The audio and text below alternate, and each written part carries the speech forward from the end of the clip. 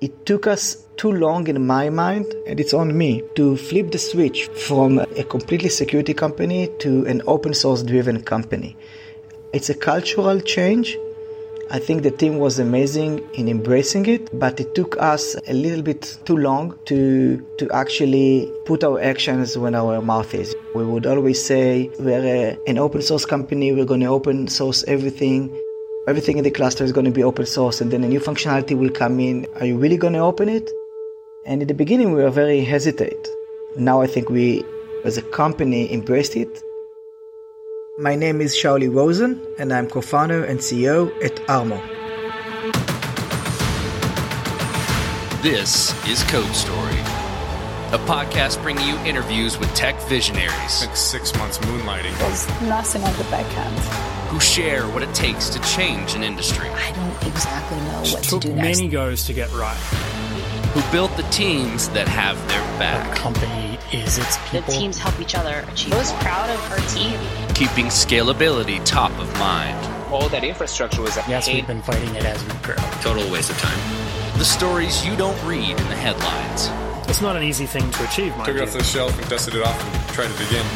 To ride the ups and downs of the startup life. You need to really want it. It's not just about technology. All this and more on Code Story. I'm your host, Noah Lappart, and today how Shauli Rozen is giving you actionable and contextual security so you can cancel the noise and fix your Kubernetes. This episode is sponsored by Kiteworks. Legacy-managed file transfer tools lack proper security, putting sensitive data at risk. With Kiteworks MFT, companies can send automated or ad hoc files in a fully integrated, highly secure manner. The solution is FedRAMP Moderate authorized by the Department of Defense and has been so since 2017. Step into the future of secure managed file transfer with Kiteworks. Visit kiteworks.com to get started. This episode is sponsored by ClearQuery. ClearQuery is the Analytics for Humans platform. With their full suite of features, you can go from data ingestion to automated insights seamlessly. With Ask ClearQuery, you can find valuable insights into your data using plain English. Don't miss the opportunity to simplify your data analytics with ClearQuery. Get started today at clearquery.io/codestory. Shauli Rozen grew up in Israel, and besides a 5-year stint stateside, he has spent his whole life there. Shauli loves the beach and the ocean, spending time surfing, scuba diving, and freediving. Freediving piqued my interest, and he described it as diving with fins without scuba gear, holding your breath. He has made it 26 meters deep, which requires him to hold his breath for 60 seconds. In the past, Shauli noticed that the world was not actually ready for Kubernetes. The adoption curve proved to his team that businesses had different problems outside of security. After spending 2 years of discovery and intimately learning Kubernetes, they spent 2 weeks to change the game in security using open source. This is the creation story of ARMO Security.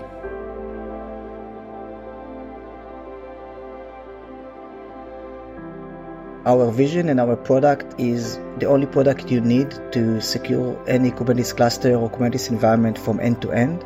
Not only the posture, what we call Kubernetes security posture management, but also runtime security, compliance, code security within the cluster and within your Kubernetes environment.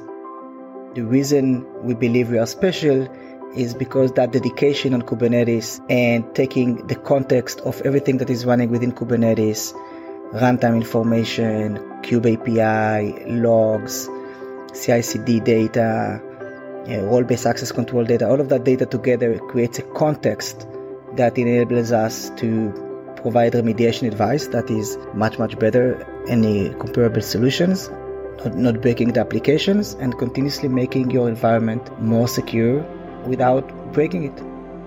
About 4 years ago, I met my co-founders, Ben and Leonid. I am not the smart guy in the room, okay? Ben and Leonid, they are much smarter than I. They are super technological. They go into the depth of every bit and byte. Those people who can read binary and ones and zeros and hexa and stuff like that. They came with the idea of a really advanced way to do runtime security within Kubernetes clusters. Back then, what we saw is that the world was not ready. Companies were just starting to use Kubernetes in production. So in the adoption curve of Kubernetes, we actually figured out that companies have different problems than security. They were handling problems of complexity of the operation and just getting things done within Kubernetes. And that's actually where it hit us, that Kubernetes security is different in the way that developers and specifically DevOps and platform engineers play a much, much bigger role also in the ongoing and the responsibility of security when it comes to Kubernetes security. And we decided to take a completely different approach and reverse our journey. And instead of starting from runtime, we decided to start from very simple compliance tests, posture management tests, just really covering the basics for any DevOps that would like to understand what's going on security-wise in their clusters. We decided to open source a tool that will help any developer, any DevOps guy to test their clusters in 3 minutes to know how it stands against the best and the most popular compliance frameworks back in the days. And the NSA and CISA issued hardening guidance for Kubernetes, and just in a click of a button, understanding how you stand against those hardening guidelines was a hit. Kubescape, which is this open source, took off like crazy. 8,000 stars in less than, 4 months in GitHub. Plenty of users, adoption, big companies, small companies.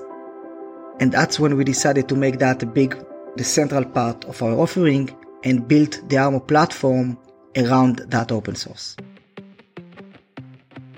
Let's dive into what you would consider the MVP of ARMO. So that first version of the product you built, right?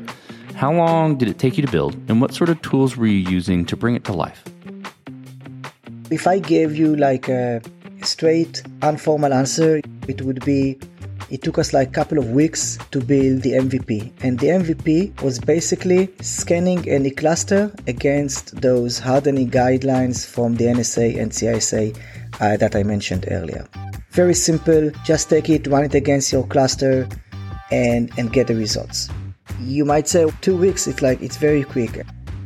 It took us 2 weeks to build it after we had 2 years of experience working around Kubernetes, understanding Kubernetes, building different runtime elements around it. It was a very focused effort, but after a very long, discovery period and understanding period of what is important in Kubernetes. With any MVP, you've got to make certain decisions and trade-offs. And I assume during that 2-year time frame of discovery, you figured out what not to do and what to do, or where to start, how to limit your scope, how to do it a certain way, right? So tell me about some of those decisions you had to work through and how you coped with the decisions. The first thing, and it's going to sound so trivial, but it is listening to the users and to the customers and to people that you speak with and test your technology with. When you think about it, it is very easy to have what I call epi ears, and hearing what you want to hear, even though the nuance of what the user is saying is telling you, I'm not yet ready for this technology, give me something more simple. So I think the main decisions that it took us about 6 months to start making them, but once we started to make them, I think it was very clear that usability and the ability for the user to understand very quickly what they are getting, what is the outcome of every action that they are doing within the platform. Even compromising, I would say, completeness for easier understanding of the results, for example, that's where we made most of the trade-offs. And you need to decide to leave functionality out of the product many times in order to keep it simple. This episode is sponsored by CacheFly. The web is a competitive place, and if your site delivers its content pixelated, slow, or not at all, well, then you lose. But that's where CacheFly comes in. CacheFly delivers rich media content up to 159% faster than other major CDNs. Through ultra-low latency streaming, lightning-fast gaming, and optimized mobile content, the company offers a variety of benefits. For over 20 years, CacheFly has held a track record for high-performing, ultra-reliable content delivery. While competitors call themselves fast or use cute animal names, Only CacheFly holds the record of being the fastest and serves customers like Adobe, the NFL, or Roblox, where content is created by users and must be delivered in real time. For the first time ever, Code Story listeners can get a 5 terabyte CDN for free. Yep, you heard that right, free. Learn more at cachefly.com/codestory. That's CACHEFLY.com/codestory. This episode is sponsored by Kiteworks. Legacy managed file transfer tools are dated and lack the security that today's remote workforce demands. Companies that continue relying on outdated technology put their sensitive data at risk. And that's where Kiteworks comes in. Kiteworks MFT is absolutely the most secure MFT on the market today. It has been FedRAMP moderate authorized by the Department of Defense since 2017. Through FedRAMP, Kiteworks' level of security compliance provides a fast route to CMMC compliance, saving customers time, effort, and money. Kiteworks MFT makes it easy for users to send automated or ad hoc files via fully integrated shared folders and email. Administrators can manage policies in a unified console and create custom integrations using their API. Did we mention it's secure? The level of security with Kiteworks solution is rare to find. Step into the future of secure managed file transfer with Kiteworks. Visit kiteworks.com to get started. That's KITEWORKS.com. Let's move forward then. So you got the MVP, you've made those decisions and trade-offs, you're getting some traction. How did you progress the product from that point and mature it? I think to wrap that in a box a little bit, what I'm looking for is, how did you build your roadmap? How did you go about deciding, okay, this is the next most important thing to build or to address with ARMO? So the great thing was the user engagement and the community engagement. Because once you have so many users speaking with you on the community Slack, opening GitHub issues, engaging with you on an onboarding calls and coming to you in conferences and knowing about you and testing you, the volume of, I would say, new feature recommendations is really big.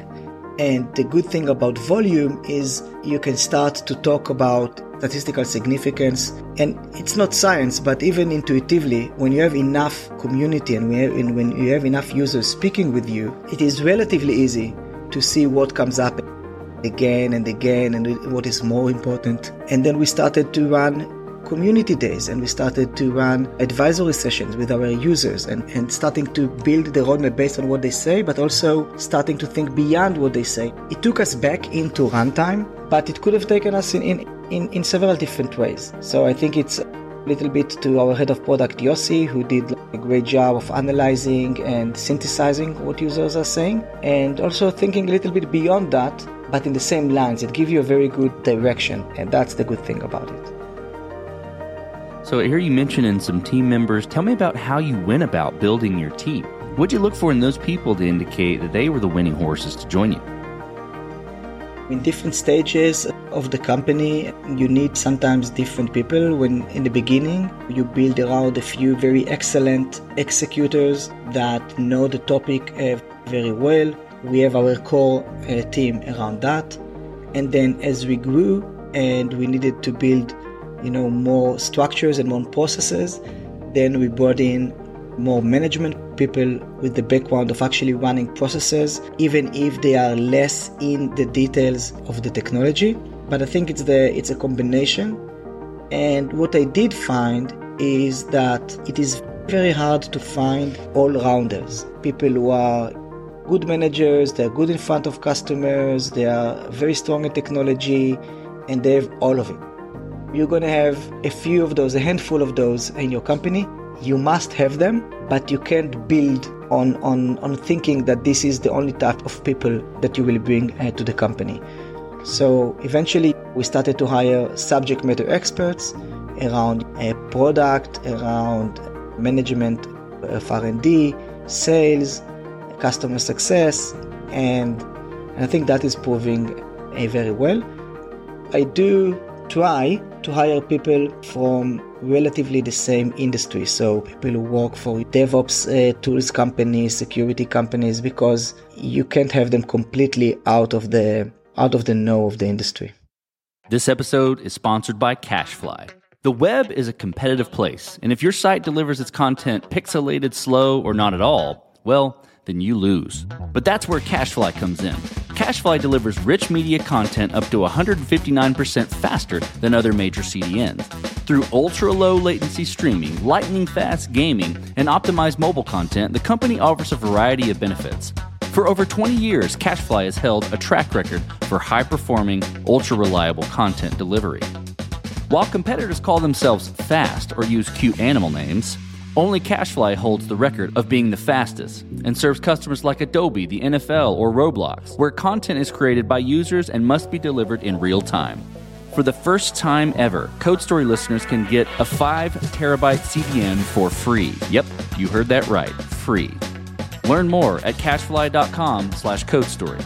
That's CACHEFLY.com/codestory. Hello, welcome to the Data Analytics Club. Do you know the password? No, didn't know there was one. Do you know how to code? No. Do you know how to query data? Like, ask a question? I guess not. I see. Then you can't be in this club. Sorry. Goodbye. Don't be left out of the Analytics Club. ClearQuery is the Analytics for Humans platform. With their full suite of features, you can go from data ingestion to automated insights seamlessly. ClearQuery provides you with the information you need without requiring you to do the heavy lifting. Their Ask ClearQuery feature allows you to ask questions in plain English, helping you find relationships and connections in your data that may have previously gone unnoticed. You can even visualize your data with presentation mode, taking your data storytelling to the next level. Pricing is based on storage, not licenses, and that ensures that you get the most bang for your buck.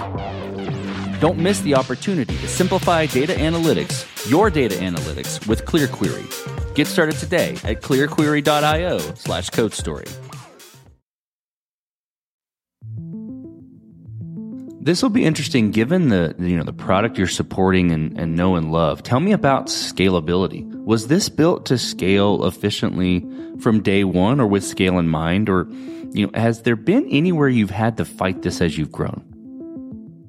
You never build without scale in mind, okay?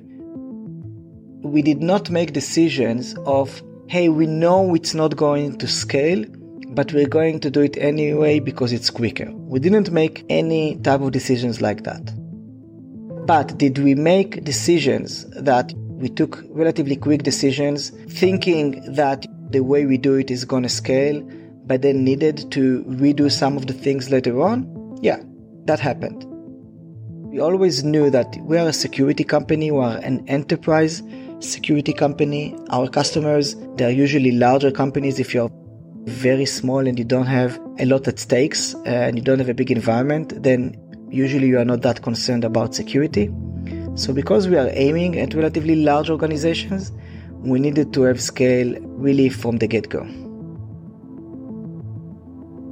So as you step out on the balcony, you look across all that you've built with ARMO. What are you most proud of? The team is definitely what I am most proud of. It's a very strong, resilient team. They do whatever it takes to win a deal and to get things done. The company is based in Israel. This team has gone through a war, has gone through terrible experiences on October 7th, and still came and still performed and worked and made things happen in really difficult times. Also, the guys abroad supported. I remember Slack notes from team members abroad saying, hey, we know what you're going through. We're going to take whatever we need to do in order to help the company at this point. If we need to take some load on ourselves instead of our Israeli colleagues, we are here for you. So it's an unusual circumstances. I think the team and the collaboration and the togetherness that we have managed to create, in my mind, if I'm sitting on that balcony, that's what I'm seeing. And actually I had that experience. We gathered there was a PR, I remember, and we wanted to do a company picture for that PR. Everybody is dressed with the ARMO t-shirt, right? And we have this location in Jerusalem where everybody's getting organized, and the photographer is saying, hey, guys, come in, come here, come there. In that scene, there was a point where I was on the side, I was sitting with my coffee, looking at that scene of those people. Most of them are pretty young, 25 to 35, gathering for that picture, and I said, wow, this is truly the salt of the earth. Okay, Shauli, let's flip the script a little bit. Tell me about a mistake you made and how you and your team responded to it. The time it took us to understand Kubernetes is really a DevOps, a platform engineering, Kubernetes security is platform engineering focused, and that we need to find the right way to get to the hearts of those stakeholders. And then once we knew that, it took us a lot of time to get comfortable with open source. Today, Kubescape and us being part of the open source community, and we are feeling very native in the CNCF, the Linux Foundation. It took us too long in my mind, and it's on me, to flip the switch from a completely security company to an open source driven company. It's a cultural change. I think the team was amazing in embracing it, but it took us a little bit too long to actually put our actions when our mouth is. We would always say we're an open source company, we're going to open source everything. Everything in the cluster is going to be open source, and then a new functionality will come in. Are you really going to open it? And in the beginning, we were very hesitant. Now I think we, as a company, embraced it, and it took us a little bit too long, but I think now we are fully behind it. This will be fun to hear. What does the future look like for the product and for your team? I see growth ahead. I always say I'd love to grow in income while not growing too much in expenses, right? And I think I have the right team that will take me to a very sizable revenue position. And we don't need to grow the team exponentially in order to do that. I think we have the right processes and the right teams in place.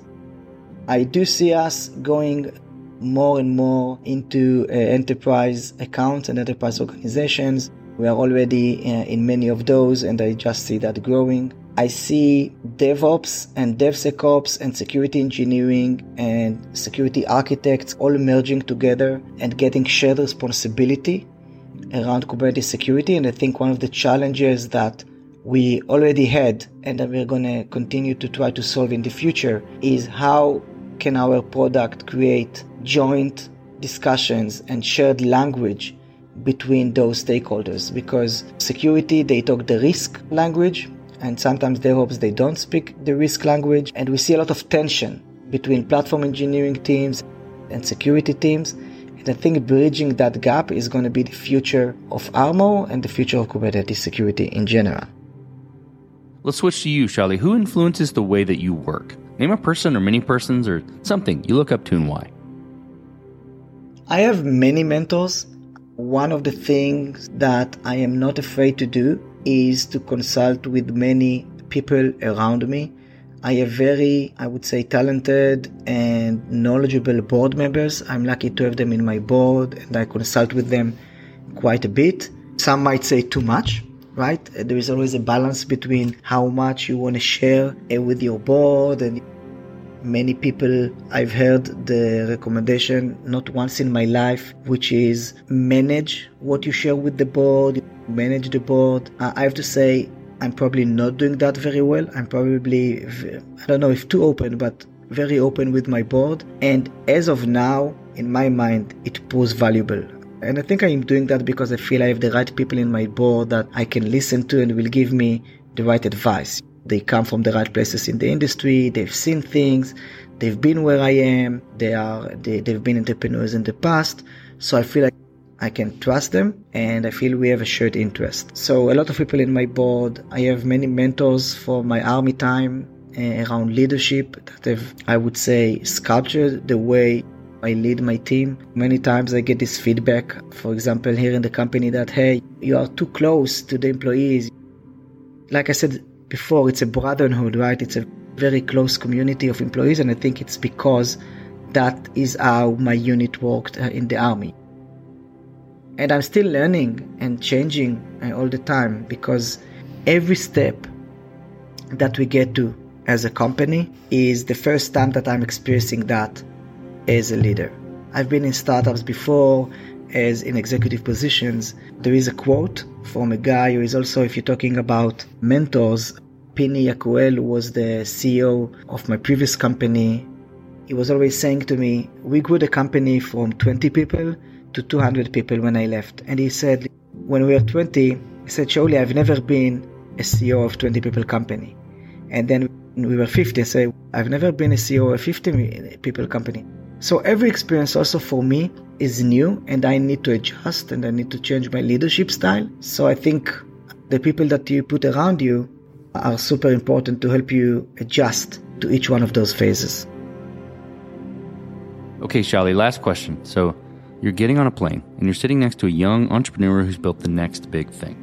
They're jazzed about it. They can't wait to show it off to the world and can't wait to show it off to you right there on the plane. What advice do you give that person, having gone down this road a bit? Ask for money early. I think one of the biggest things that many entrepreneurs fall in is they get design partners and they give them the product for free because they want to build the product. But I don't want to take credit for the quote, but I've read somewhere a quote which says, when you ask people for their opinions, you get lies. When you ask for their money, that's when you get the real feedback. And I think that's one very practical advice. Start selling quickly. Start to try selling quickly to get the no very quickly, because it will always start with a no. That's fantastic advice. Well, Shauli, thank you for being on the show today. Thank you for telling the creation story of ARMO. Thank you for having me. And this concludes another chapter of Code Story.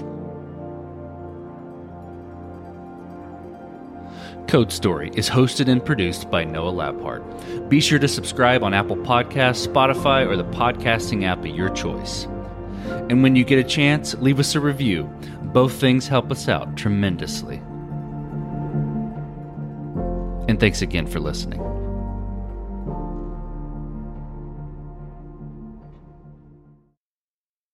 When everyone is on the same page, getting things done is easy. Make a bigger impact at work with Grammarly. Grammarly is your secure AI writing partner that enables your team to make their point and move faster. You can even save time by going from spending hours editing drafts to just seconds. Join the 96% of Grammarly users that say it helps them craft more impactful writing. Sign up and download Grammarly for free at Grammarly.com/podcast. That's Grammarly.com/podcast. Easier said, done.